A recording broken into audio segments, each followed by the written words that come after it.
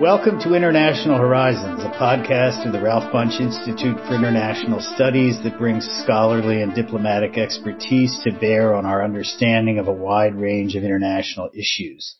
My name is John Torpy, and I'm director of the Ralph Bunche Institute at the Graduate Center of the City University of New York.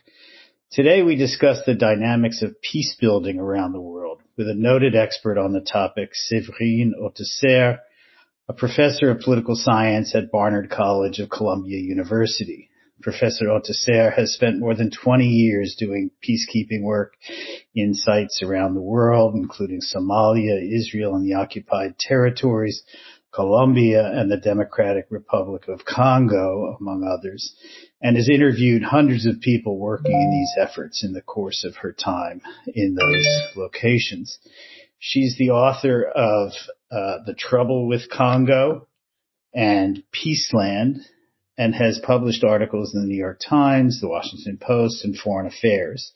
She's just published her latest book, The Front Lines of Peace, An Insider's Guide to Changing the World, with Oxford University Press. Thanks so much for taking the time to be with us today, Séverine Autesserre. Well, thank you so much for having me, John. It's great to have you. So, we're very happy to have you to talk about your new book, The Front Lines of Peace. And I don't always ask people about personal stories, but since you lay one out in the book, I'd like to ask you to talk about it here.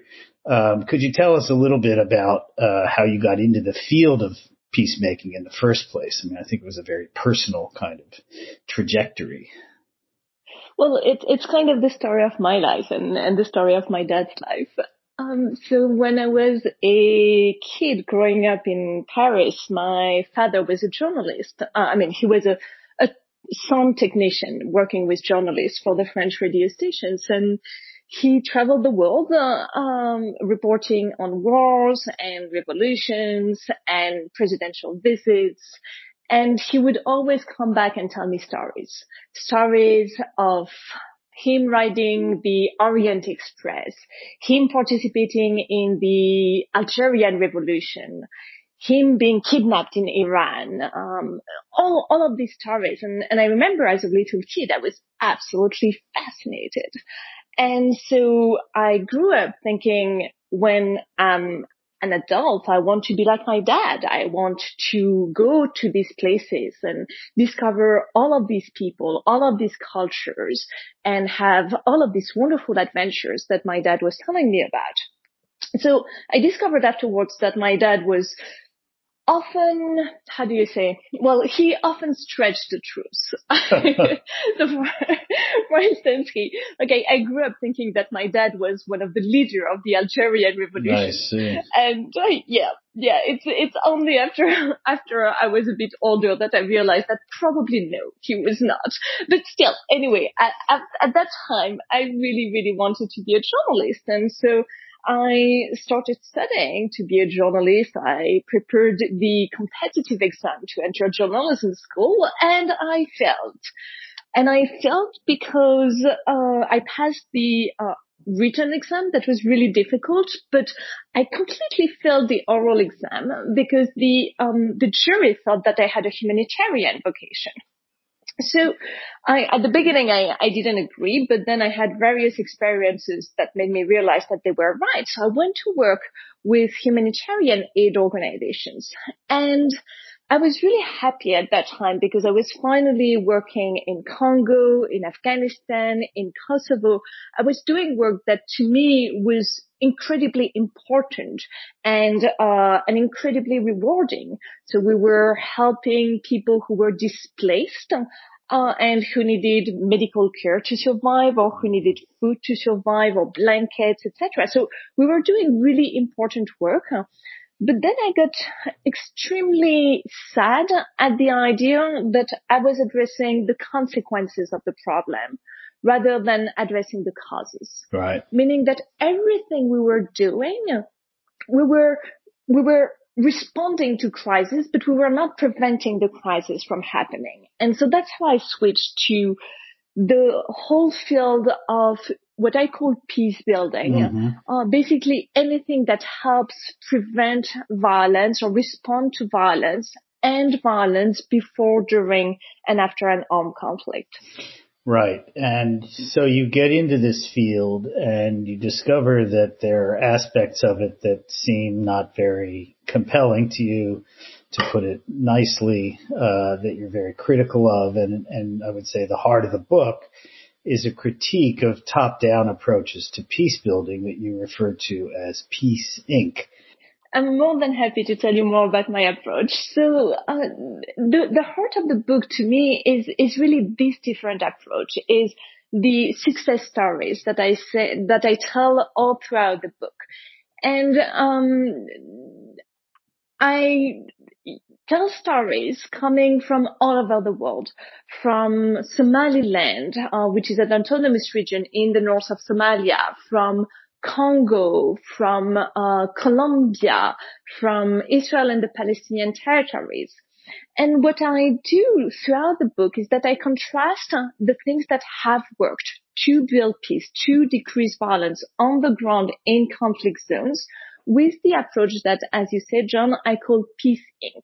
So Peace Inc., to me, Peace Incorporated, is the traditional, conventional approach to end war. And this conventional approach relies on a series of misleading and very detrimental assumptions, like the idea that only top-down intervention can end armed violence. Top-down interventions means working with governments, with state representatives, with elite and leaders based in capital cities. Mm-hmm. Another really common assumption is the idea that only outsiders, foreigners, have the required skills and expertise to end violence. So, for instance, it's this idea that if we want to resolve the conflict in Congo or in Somalia or in the Palestinian territories, we're going to send someone from the United States or from Paris or from Bogota, from another part of the world. And that these people, these outsiders, if they have good training, then they will be able to resolve conflict for local populations. And the Peace Inc. approach relies on many other assumptions, like the idea that all good things come together.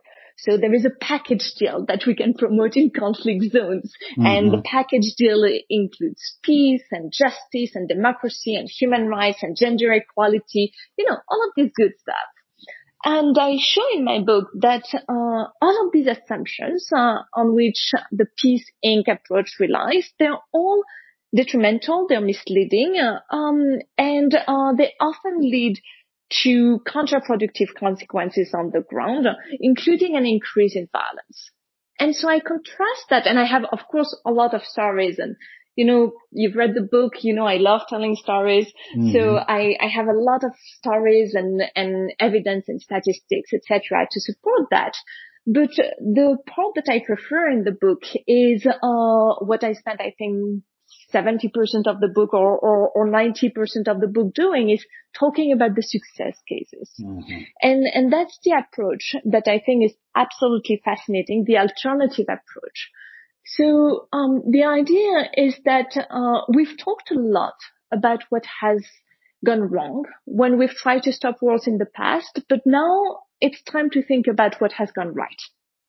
And when you look at what has gone right, well, it turns out that elections don't build peace, that democracy itself might not be the golden ticket, at least not in the short term. Contrary to what most politicians preach, I show that building peace doesn't require billions in aid or massive international interventions. Instead, it often involves giving power to ordinary citizens. And so I show in the book that ultimately many successful examples of peace building in the past few years have involved innovative grassroots initiatives led by local people and at times supported by foreigners, often using methods shunned by the international elite. So my approach is really completely different from Peace Inc. because Peace Inc. focuses on elite agreement, abstract peace agreements, handshakes between presidents, negotiations between government and rebel leaders. And that's probably what most of your audience has in mind when they think about peace building. They think about these big peace conferences in New York or in Geneva or in Addis Ababa. Well, and they also think about peace builders who come in from the outside. Exactly. And, we're talking about, you used the term at one point, the aid industry. Yes. My predecessor, Tom Weiss, director of the Ralph Bunche Institute, used to talk about the aid business. So, there are these critical voices that, have come forward to make these kinds of critiques. But we're talking about a kind of phenomenon that now basically goes back to the, end of World War II. And over time, there's been the development of this whole, bureaucracy and this whole, approach to, dealing with, peace and conflict in other places. And to some degree, you sort of caution against this conclusion that peace Inc. really just has to go away. But at some level, you are sort of saying that a lot of that is unhelpful, really, to the process of building or maintaining peace. So, how would you respond to somebody who is invested in those bureaucracies and thinks that they do a lot of good in the world? Well, I think that the bureaucracies like the United Nations are standard bureaucracies, meaning that they are flawed. They have plenty of problems. But on the other hand, I agree with Tom Weiss that the UN is still, as an ideal, it's still something fantastic. The idea that all of the countries in the world will send representatives and that all together we want to resolve problems like war, like underdevelopment, like human rights violations altogether. I think it's a beautiful, beautiful ideal. And I really don't want to get rid of these kind of bureaucracies. So whenever I meet with people who work for these bureaucracies, what I tell them is that I absolutely do not want to get rid of their jobs or what they do in conflict zones. What I do is I want to increase the effectiveness of these bureaucracies. When you look at the main goals of these bureaucracies, for instance, for the peacekeeping and Department of Political Affairs, they want to prevent violence, they want to resolve conflict, they want to promote peace. And that, to me, they can do so much more effectively if they change their approach, if they change the way they understand war and conflict, and if they change the way they understand peace. And that's why I wrote the book, is to promote this different understanding of war and peace. Right. So your approach also has certain features of what I call leading by following. That is, your approach counsels, humility, listening, putting the local people, front and center, and what's been called in various contexts, leading from behind. I think it was an Obama official most recently used it, prominently. But I sort of wonder, is that really possible if you're a person from the wealthy parts of the world who's now in an impoverished place far from Europe and the United States, trying to contribute to this goal that you may share with the local people, but inevitably you're in a kind of privileged position, it seems to me. So how do you deal with that? Well, I think it's completely possible for white, wealthy people to help, as long as they change their attitude, as long as they don't use and adopt the Peace Inc. attitude. The Peace Inc. attitude is thinking that you know better, that you have the right theory, skills, and expertise, and that you bring the ideal solutions to people's problems. And that's something that I've really seen in every conflict zones where I've worked, both the very poor places like Congo, for instance, or South Sudan, and the much richer ones, like, for instance, Northern Ireland or Israel and the Palestinian territories. And so what I show is that the attitude is really the important part, the way you go about your job, the way you try to interact with local populations, how long you stay on site, how extensively you try to learn the local languages and cultures. And I portray in the book a lot of role models, a lot of people who come from really all over the world, who work for very different organizations in very different countries, who have all kinds of backgrounds. So some of them are very highly educated and others are not. Some of them are very poor and others are very wealthy. Some of them are white, some of them are Caucasian or African or Asian. People like really all kinds of background, nationalities, etc.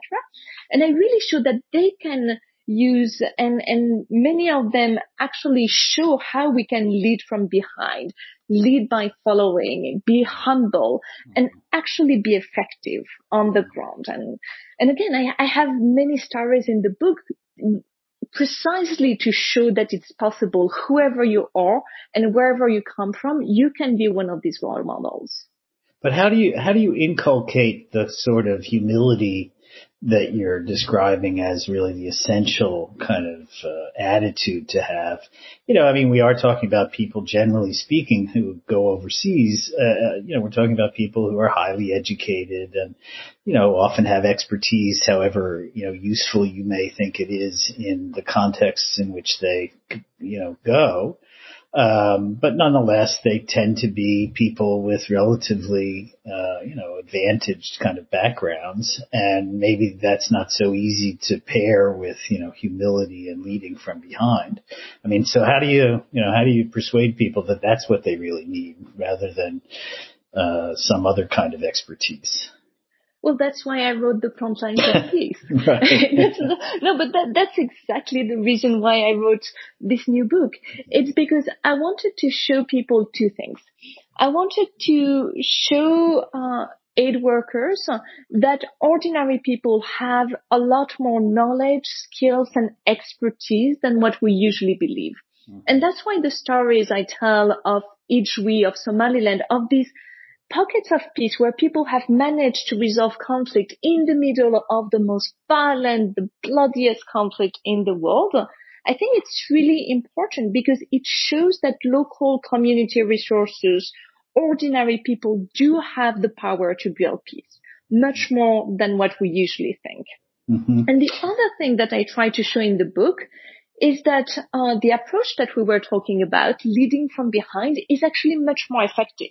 So it's not only that morally it's a better way to go about things, which is something that most people agree on, but also the idea that in terms of results, in terms of effectiveness, it enables aid workers to reach the results that they want. It enables them to decrease violence, to have better relationships, to be much more effective. So in the Frontlines of Peace, I really try to convince aid workers that adopting this new approach and getting rid of the Peace Inc. assumptions is something that's going to benefit not only the populations that they want to help, but also themselves in the long run. Mm-hmm. So, all this also bears on your research methodology, which is known as participant action research. Maybe you could tell us a little bit more about that and how it differs from what you think of as less effective research strategies. Yes, I'm always happy to talk about research methodology. So my own research methodology is what I call participant observation. Mm-hmm. Meaning that in the book, I work as an ethnographer. So to me, everything is data. Right. And so I try to put myself in the shoes of the peace builders.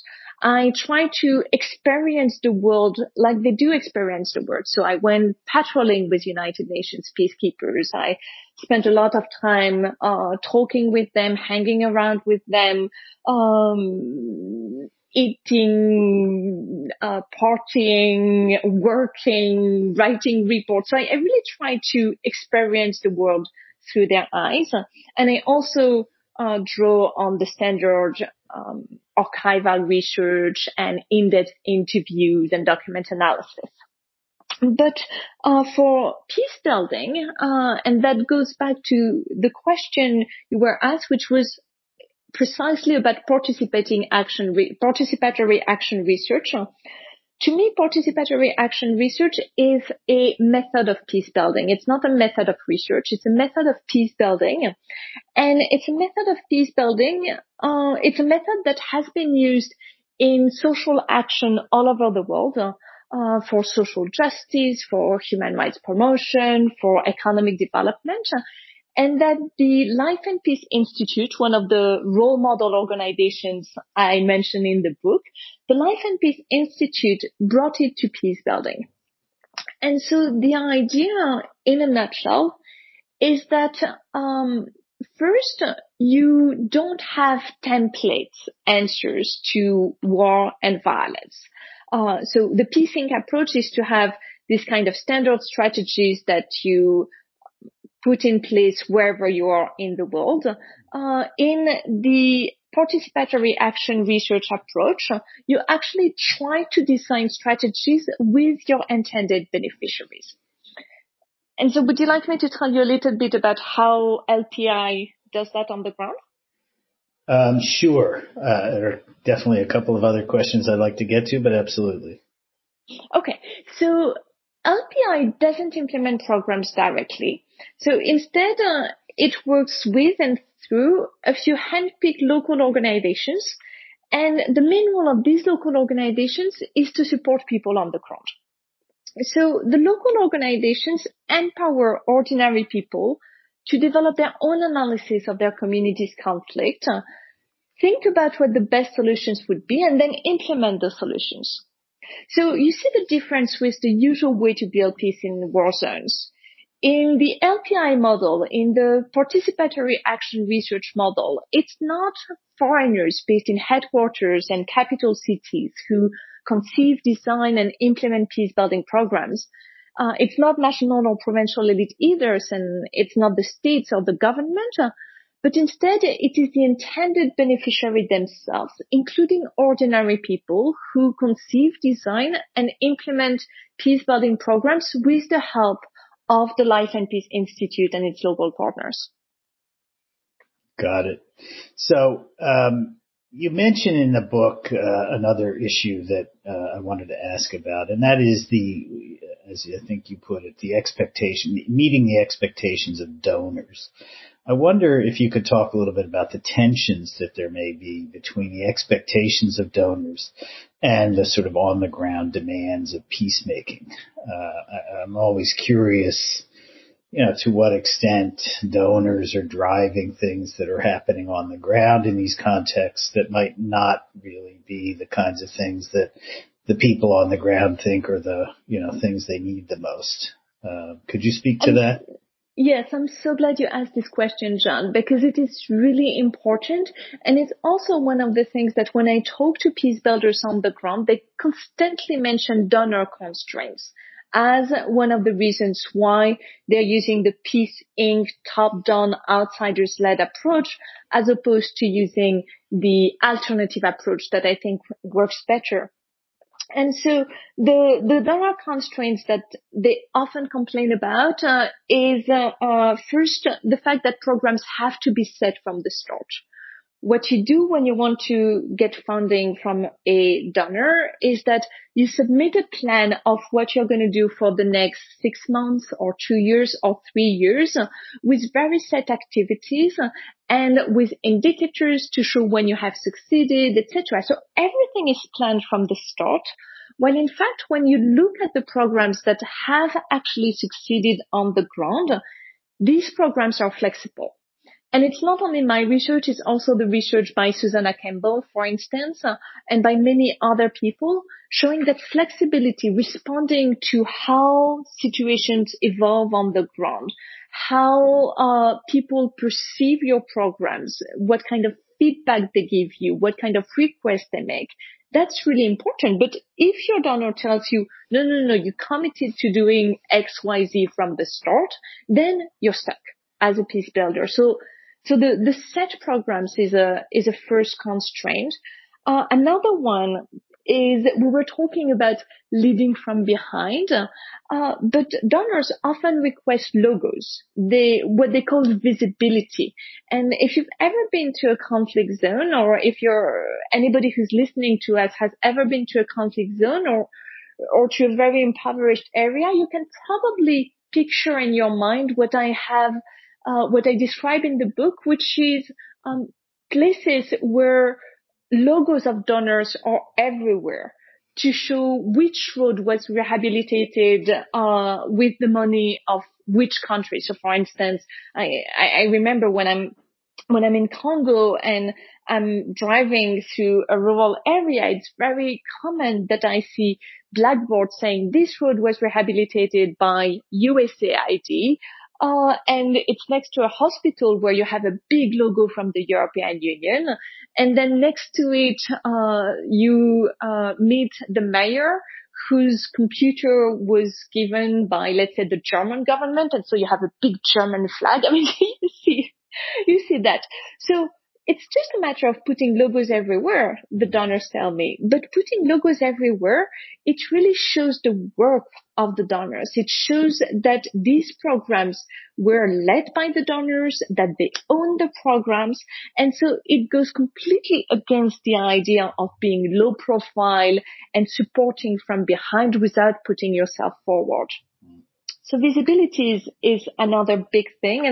And the third one is the time frame. Donors often request programs that are in a very short time frame, 6 months, 2 years, 3 years. While we all know that if we want to build peace or if we want to build democracy, it takes more than 6 months. Like, think about how long it has taken for the United States to get over the scars of the Civil War.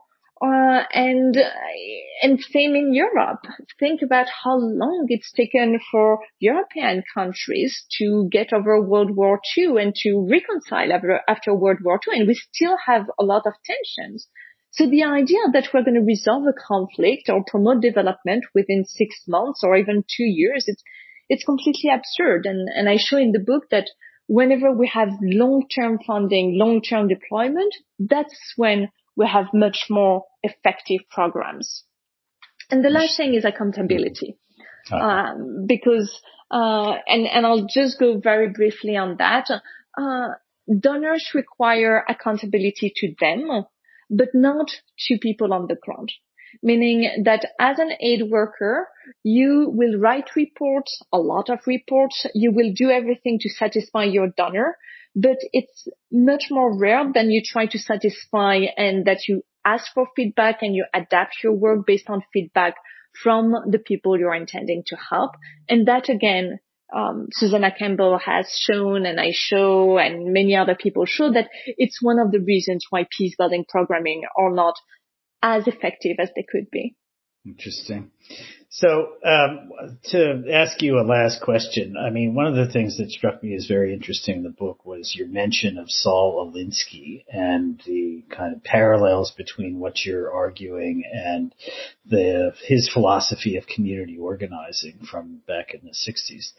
And it struck me as interesting that you conclude the book really with a chapter that has to do with the ways in which your ideas might also do indeed apply, here in the United States as well. I mean, given that this is a book primarily about places like Colombia and Somalia and Congo, I thought that was an interesting way to conclude the book. So could you tell us a little bit about how you see that? Of course, because to me, that's a really essential part of the book. I put it in the conclusion because somehow it struck me that as a narrative device, it was a nice way to conclude the book. But really, to me, we have to think of a continuum in terms of violence. It's unhelpful to think about, on the one hand, war-torn countries and on the other hand, peaceful countries.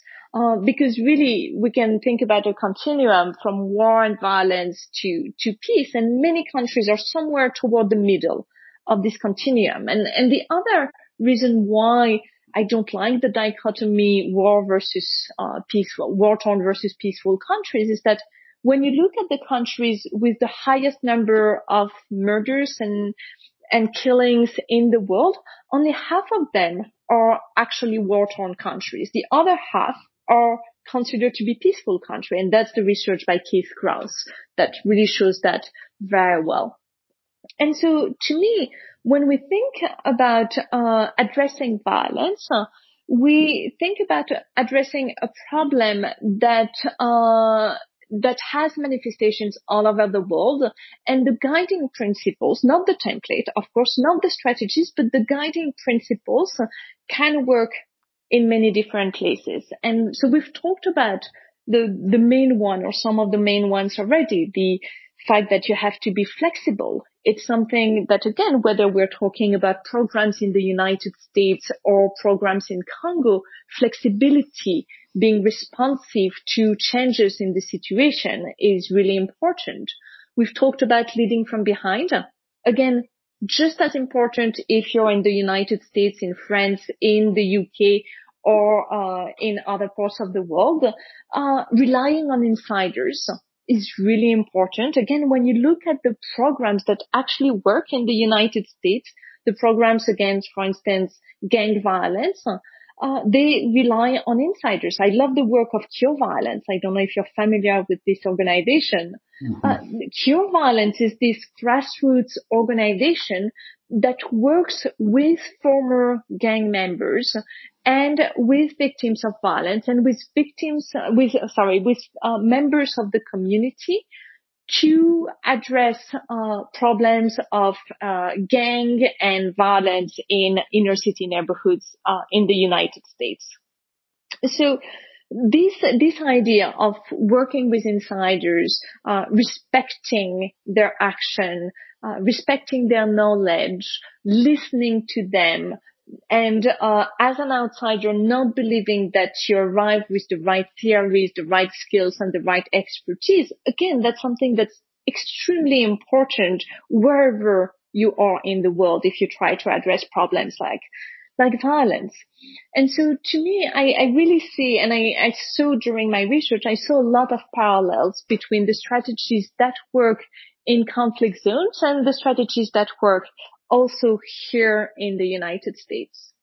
Well, indeed, it's a great way to wind up the book, and it gives all of us, whether we're interested in the rest of the world or the United States, reason to read the book. So I want to thank Séverine Autesserre of Barnard College of Columbia University for taking the time to talk with us about her new book, The Front Lines of Peace, on peace building around the world.